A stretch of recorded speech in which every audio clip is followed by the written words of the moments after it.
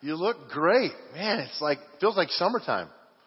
And finally we got rid of some rain and got into some heat. And, man, it's just such a fun, guys, it goes so fast. Get out there and enjoy it. You live in Colorado. Everybody should just go, oh, you live here. So get out there and enjoy it. I hope you will. Hey, dads, it's Father's Day. Stand up. We want to say congratulations. All dads, come on, stand up. Yeah.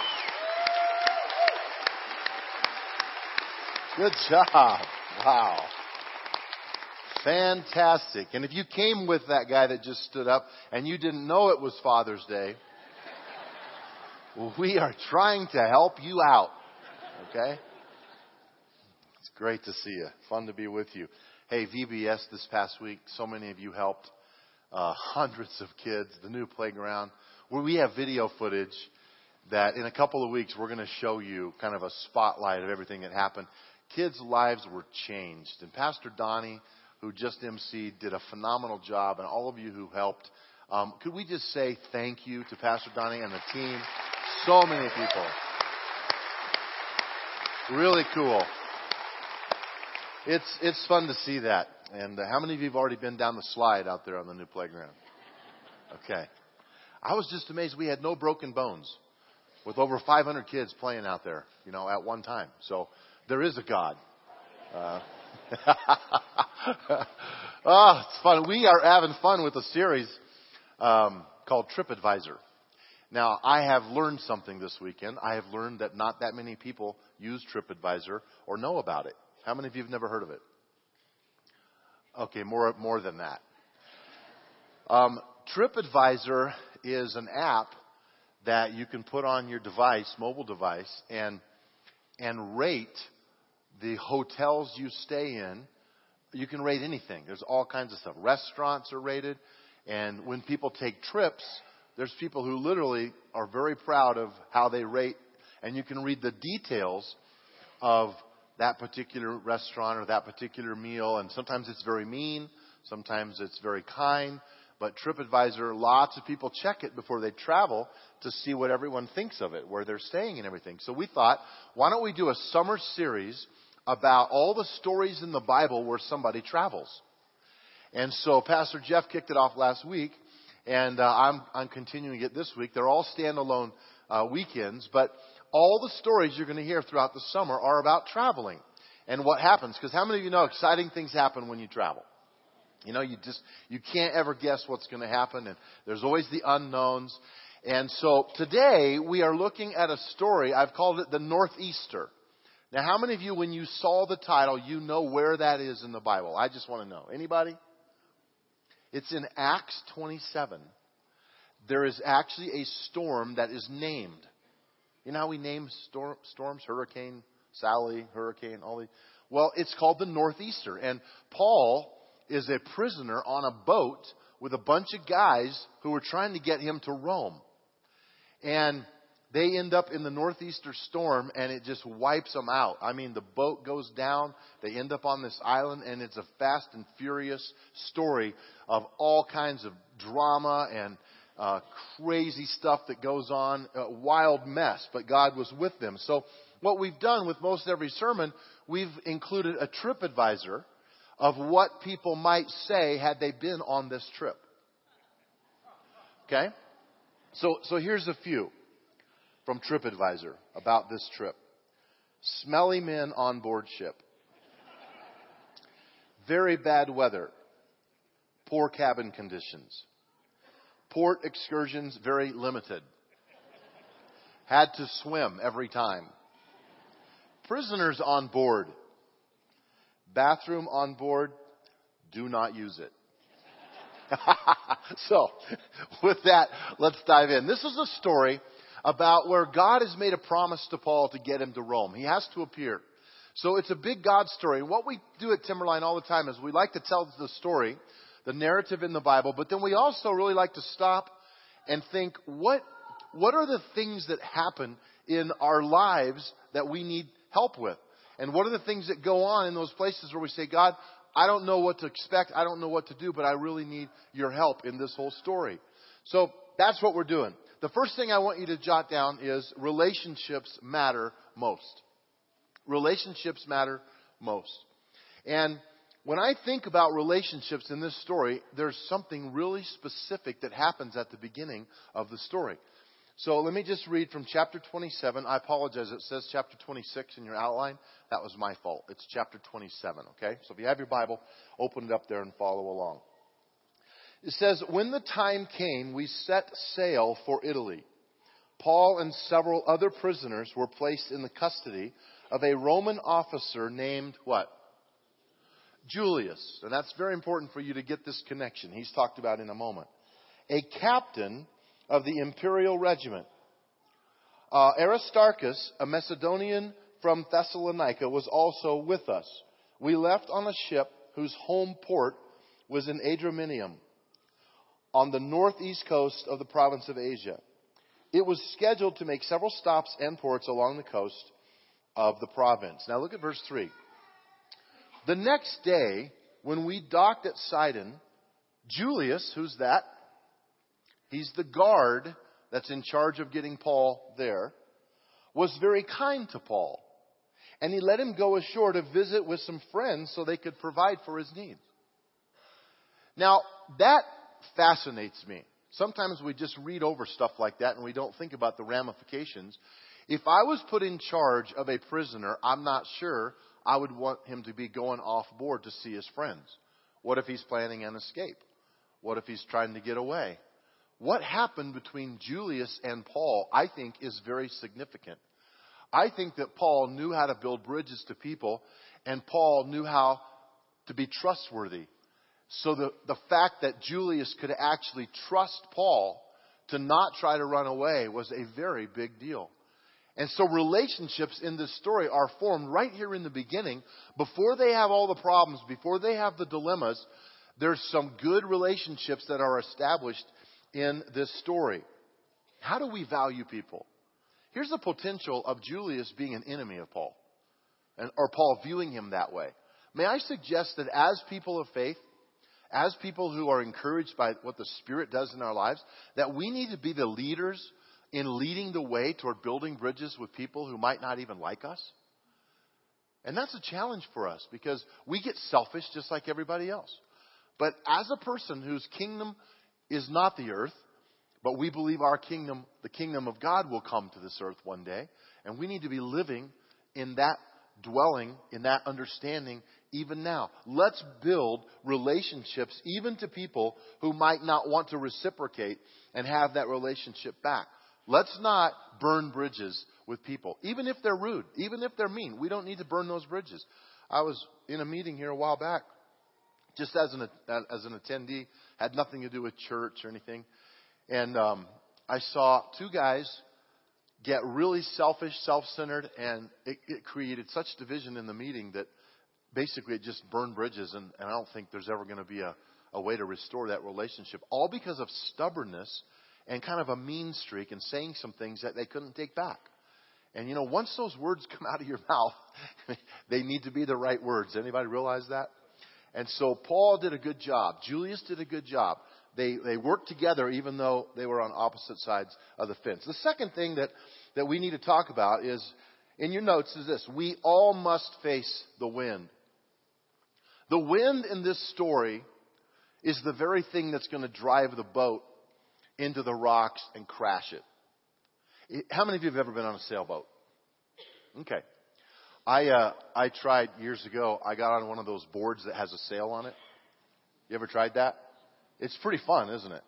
And if the wind is blowing very hard, you can go really fast. And it's very scary, especially when you fall into a faceplant on the pole. You know, that's not a good thing. But the wind is your friend. If you like to be on a sailboat, you need wind or you can't move.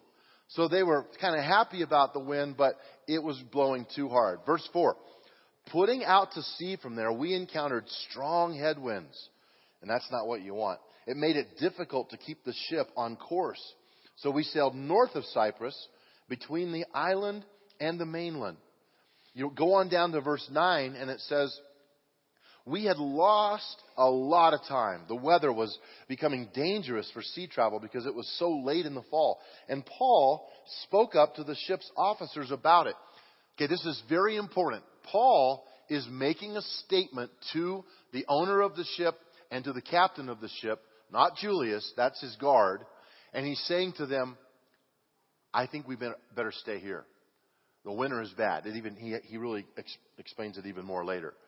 But he's feeling something of an intuitive moment. Maybe the Spirit's leading him, guiding him. But he knows that this is not what they should be doing or where they should be going. When you face the wind, what is your reaction going to be? What happens when you face a storm? You know, when I look out at a room like this and I see people who, so many of you, I know your story, I know your journey.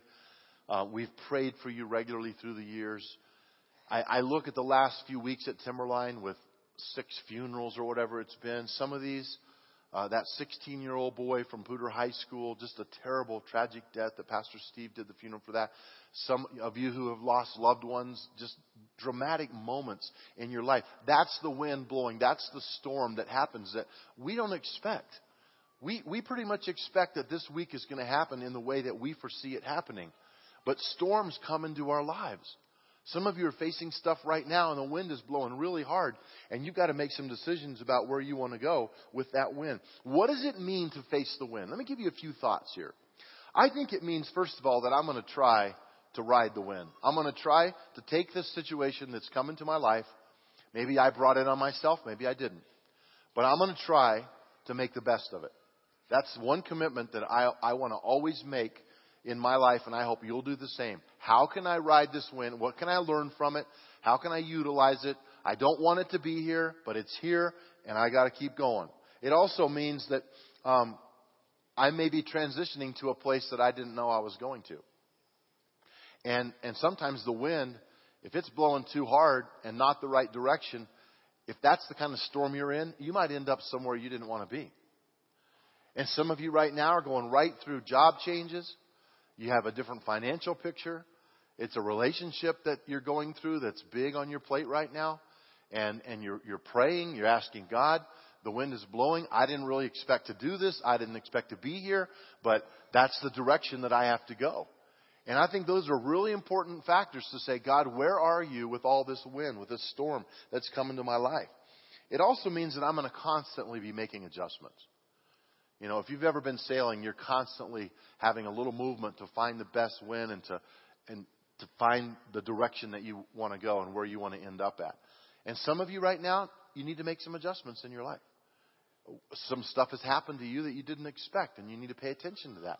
And you need to be prayerful about that. Paul was watching all this happen right before his eyes.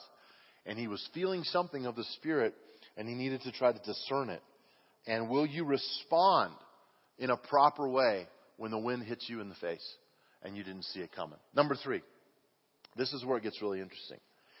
Sometimes people do not always want to hear the truth. How many of you know that?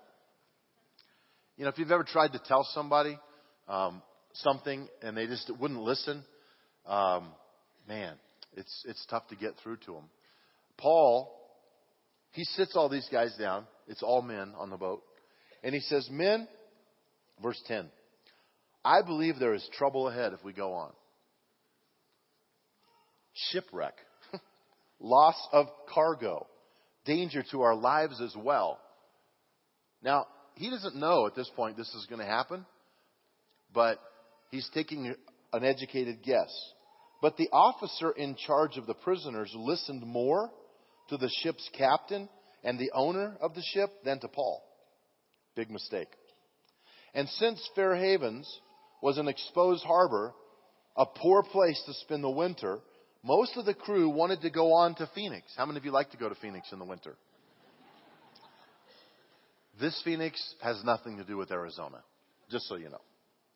Farther up the coast of Crete and spend the winter there. Phoenix was a good harbor with only a southwest and northwest exposure. Now, here's the question.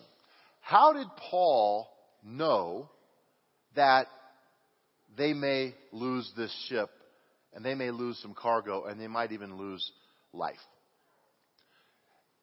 Did he have a knack for knowing about the sea?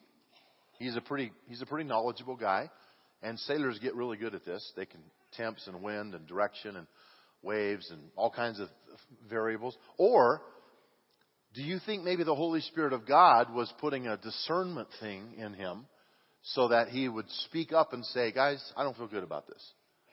I would like to propose that we at Timberline believe that every individual who follows Jesus has the Holy Spirit that lives inside of us. It renews our mind. What this means is that your thinking can be more godly than if you don't have that renewed mind. It also means that there are gifts that the Holy Spirit can use through you that can empower you by the Spirit. Gifts like discernment, like knowledge. I think the Spirit in Paul is discerning that this storm is right around the corner. And he's trying to warn them to say, don't do it. Here's the whole point. This is how it applies. I would encourage you before you make a big decision with your life. Bonnie and I have made a habit of this before we've ever purchased a house, even like an automobile. It doesn't mean we've always bought the right ones. I don't know that God cares that much about what kind of car you drive. But here's what I do know. Sometimes in decisions that we make, I won't have a peace about something. And I won't always know why. Anybody relate to that? You say, well, should we go there? Well, I don't know. I don't have a peace about going to that part of the world right now. And sometimes it's just fear, and I need to overcome it. But other times I think it's discernment. I think Paul's really discerning, and they should have listened to him, but they're going to learn a lesson, which you don't want them to have to learn. I want to be someone who can discern as God wants me to. What do you do when someone doesn't listen to you? Do you just kind of write them off? Have you ever tried to really help somebody by confronting them in some way, and they just blow you off, and it's like, no, you're wrong, and you go, man, I tried, and it's frustrating? I would say just a couple things and we'll move on. I would say first, keep loving them. Keep loving them no matter what, even if they don't listen. And keep talking to them.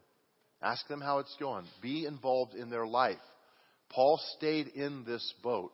Obviously, he didn't have a choice, but in a few minutes, you'll hear what he said, and he's still engaged, and he's still trying to help. He didn't just get mad and say, okay, fine then, do what you want. I don't care. You're all going to die. That's not the attitude he took. Stay in touch. Maybe you have a family member or someone right now that's a prodigal, or they're running away, or you don't know how to help them. Stay in touch. And sometimes it's a matter of just outliving the situation and staying at it and running back to them and trying to be the best you can for them. Number 4, managing chaos. It's about to get worse. They have some real chaos that's about to happen on this ship. And I think this is a life story for everyone in this room. We all have to learn how to manage chaos. So how are you going to manage it? Verse 13, listen to this. When a light wind began blowing from the south, the sailors thought that they could make it. So there's kind of like this lull in the storm, and they go, let's do it. Let's go there now. They pulled up anchor, and they sailed close to the shore of Crete. But the weather changed abruptly. I hate that. And a wind of typhoon strength called what? The northeaster. It burst across the island and blew us out to sea. The sailors couldn't turn the ship into the wind, so they gave up and they let it run before the gale. And this is a scary moment. This is really crazy. Skipping down to verse 18. The next day, okay, that's a long time. We read this and it's like 2 seconds, but a whole day and then another day and another day. This is saying days. As gale force winds continued to batter the ship, the crew began throwing the cargo overboard. The following day, they even took some of the ship's gear and threw it overboard. The terrible storm raged for many days, blotting out the sun and the stars, until at last all hope was gone. There's some verses in between these that talk about how they pulled up the dinghy, which was being pulled behind the boat, and they took the ropes from the boat, and they put them around the hull, which is the front of the ship, and they tried to tie it tighter together because boards were coming apart. It was just getting battered by the sea. How scary would that be? How many of you have ever been in a storm on the sea or in a lake or something? It's pretty scary when you're in a boat. My family always went to Lake Powell growing up as a kid every summer. And we'd get this houseboat, and we had a ski boat. And us kids, man, we thought we were in heaven because it was like, you know, when you're 10 years old, and really there's no age limit. That place is just magic. And we would spend like 10 days there. And we could invite a friend. There's 5 of us kids. And so it ended up being a bunch of people on the boat. And I remember driving our ski boat. I was probably 13 years old. And I was following the houseboat, and this storm came on this Lake Powell. And it's not the ocean, but it can get, 3 or 4 foot swells pretty fast. And I remember I was so scared. And I did one of those things that you do when you're in that situation. Oh, God. If you get me through this, I promise I'll never come out here again in waves like this. How many of you prayed that prayer? And how many of you know God rolls his eyes and says, I've heard that before?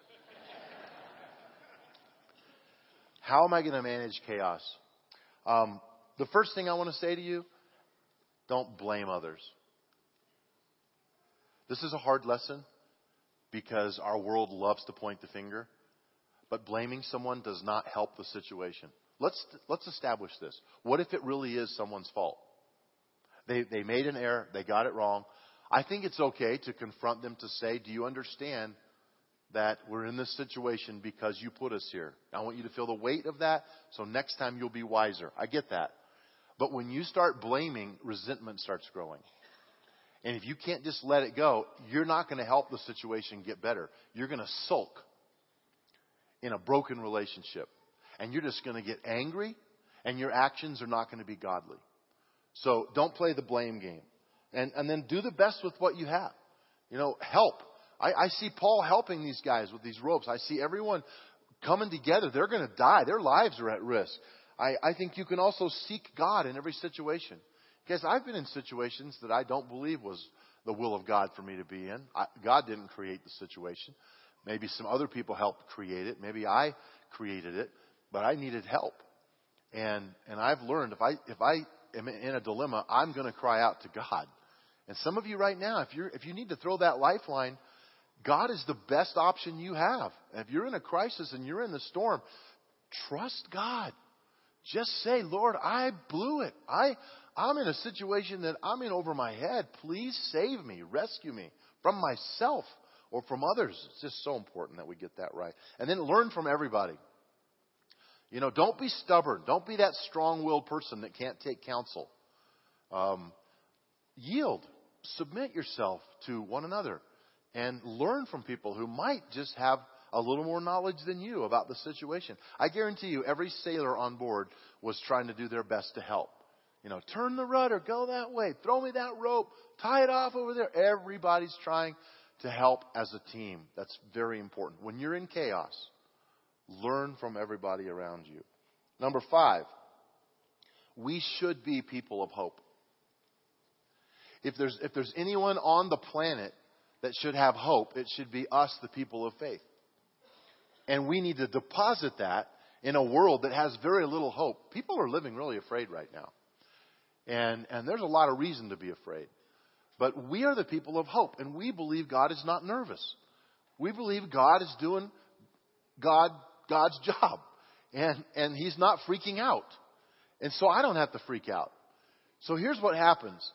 Verse 21. This is kind of funny. No one had eaten for a long time. So finally, Paul called the crew together. First thing he says is this. Men, you should have listened to me in the first place and not left Crete. He just had to get it out, didn't he? I love that about Paul. You should have listened to me. None of this would have happened. He goes on to say, you would have avoided all this damage and all this loss if you'd paid attention to what I said. Question before we keep reading.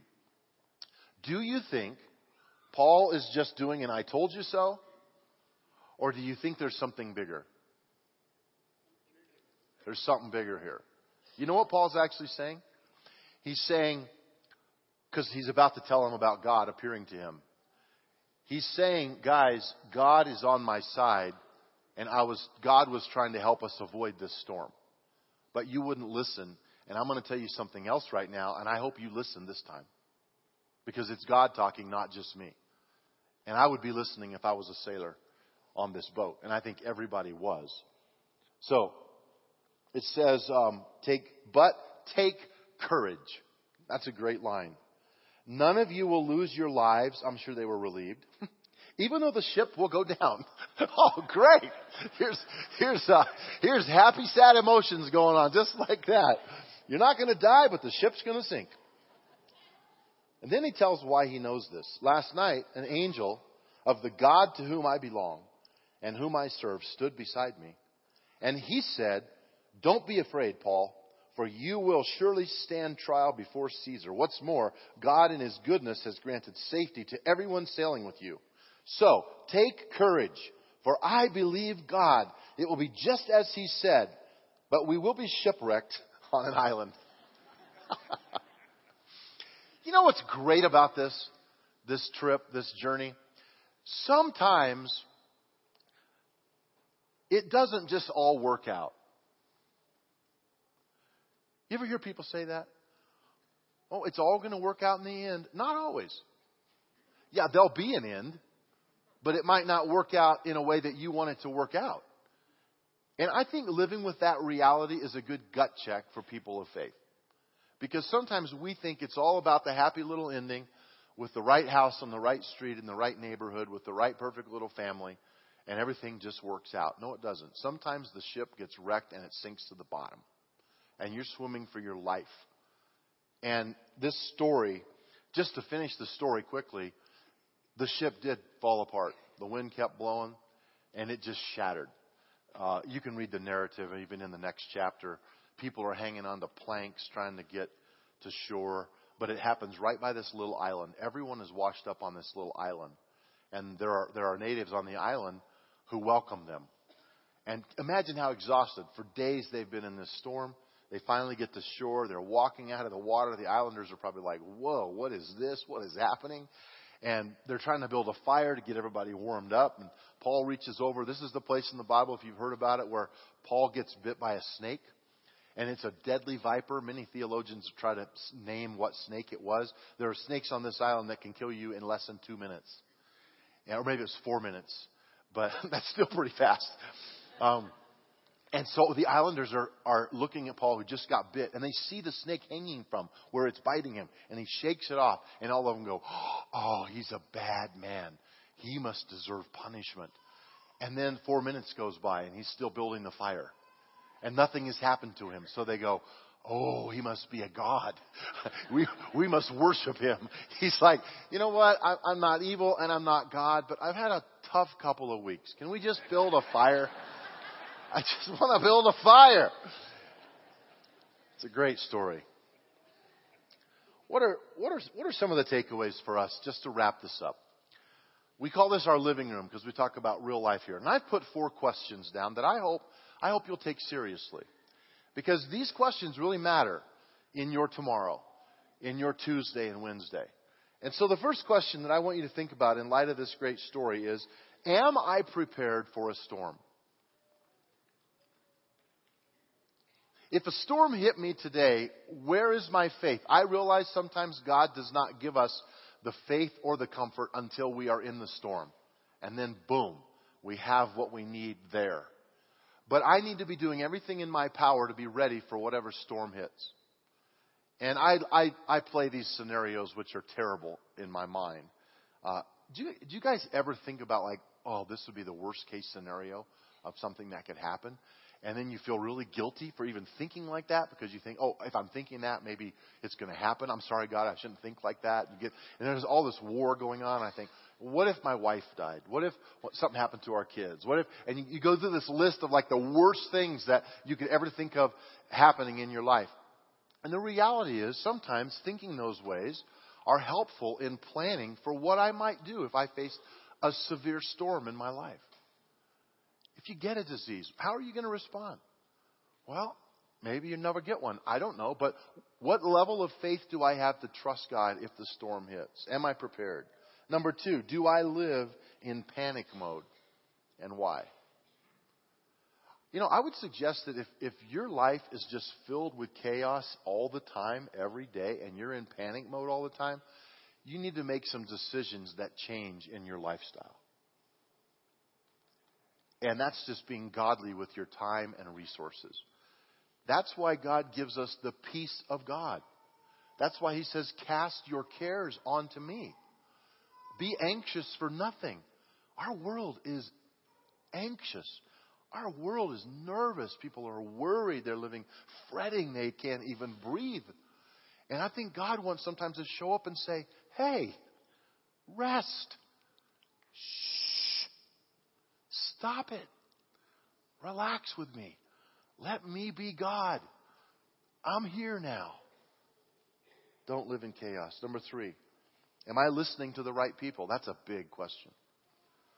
If they would have listened to Paul, the godly guy, they would have avoided losing their ship. It was costly for the owner of that ship. This is before the days of insurance. Okay. Who am I listening to that can get in my face and confront me when I need it most? Make a list. Write the people's names down on there. Who are you listening to? And if you're not listening to good people, you're not going to get good counsel. The last thing is this. How do I encourage those around me? And then I want to stop on that one and just say, you guys, we all need encouragement. What would happen if you just took a minute right now and wrote the name of 2 or 3 people down on your notes or in your mind and said, I know this person needs to be encouraged right now. I know they're facing stuff, and I'm going to be the one to encourage them. Think of a friend or a family member that needs your encouragement and send them a text. Leave them a voicemail. Send them a card. You might just say, thinking of you, want to encourage you. You don't have to overtalk, but we need to be the people of faith. Because you never know when you're going to face a northeaster. Because there are storms like that still out there. Let's pray together. Lord, those storms are real. And we need you in this moment to come and touch our spirit, our hearts, our bodies. Prepare us, God, to be honest in this moment and really let you speak to us and encourage us. With heads bowed in here, again, trusting one another, trusting this moment, trusting God. How many of you, I won't even name all the different kinds of storms there are tons, but how many of you would just raise your hand to say, I am in a storm right now and I need God's help? Just hold it up. You're holding it up to God, not to me, because we're just going to pray for you. Heavenly Father, the God who made us, we agree together with our family members, our brothers, our sisters in this room. We ask you to guide them through this northeaster. Guide them through this storm at a level that they cannot even believe how big you are. I just pray that you would give them insight, give them discernment to make proper decisions with what they have, to listen to the people around them that you want them to be listening to. Give them an intuitiveness from your Spirit about making good little decisions, which can equal a big decision at the end. Lord, we trust you. We love these people. We bless them in your name, and we ask for your favor upon them. And don't let the anxiety of this storm take them out. I just pray that they would cast their care on you right now, that they would throw you the rope, that you would be the God who would show up in their storm. Even if things don't all work out perfectly, I know that you're with them, and show them that you're with them and you care. And that means more than anything. Secondly, how many of you might be here and you just say, I'm a pretty independent thinker and I'm not real needy, and sometimes I don't depend on God. And I think I'm reminded today that I really need to reach out to God more in my everyday life. Are you here? Is that you? God bless you. You just need to trust Him with some of these things instead of just piling it on your life. Some of you are stressed out because you're just trying to do everything instead of saying, God, show me how to navigate through this. So I pray for them, Lord. I pray for folks that just need a helping hand. They need your Spirit. They need your peace. And they want to reach out to you today just a little more than they ever have before. Lord, even maybe those that don't even really claim to know you or follow you, let them have faith today to trust you with their life and their future. Lastly, I want to ask if you will be an encourager. Will you commit right now in this moment of prayer to say, I'm going to encourage other people with my life? Because of Paul's faith in God, everyone on that crew had their life spared. What is your circle of influence? Think about that. Because you are here, it changes other people's destiny. That's a big statement. Your faith in God matters to those who don't have faith in God. And God's favor on your life impacts the ripple effect way beyond you. So Lord, we ask for that. We ask for that ripple to go into our family, our friends, our workplace, and help us to be encouragers for the glory of God. Amen.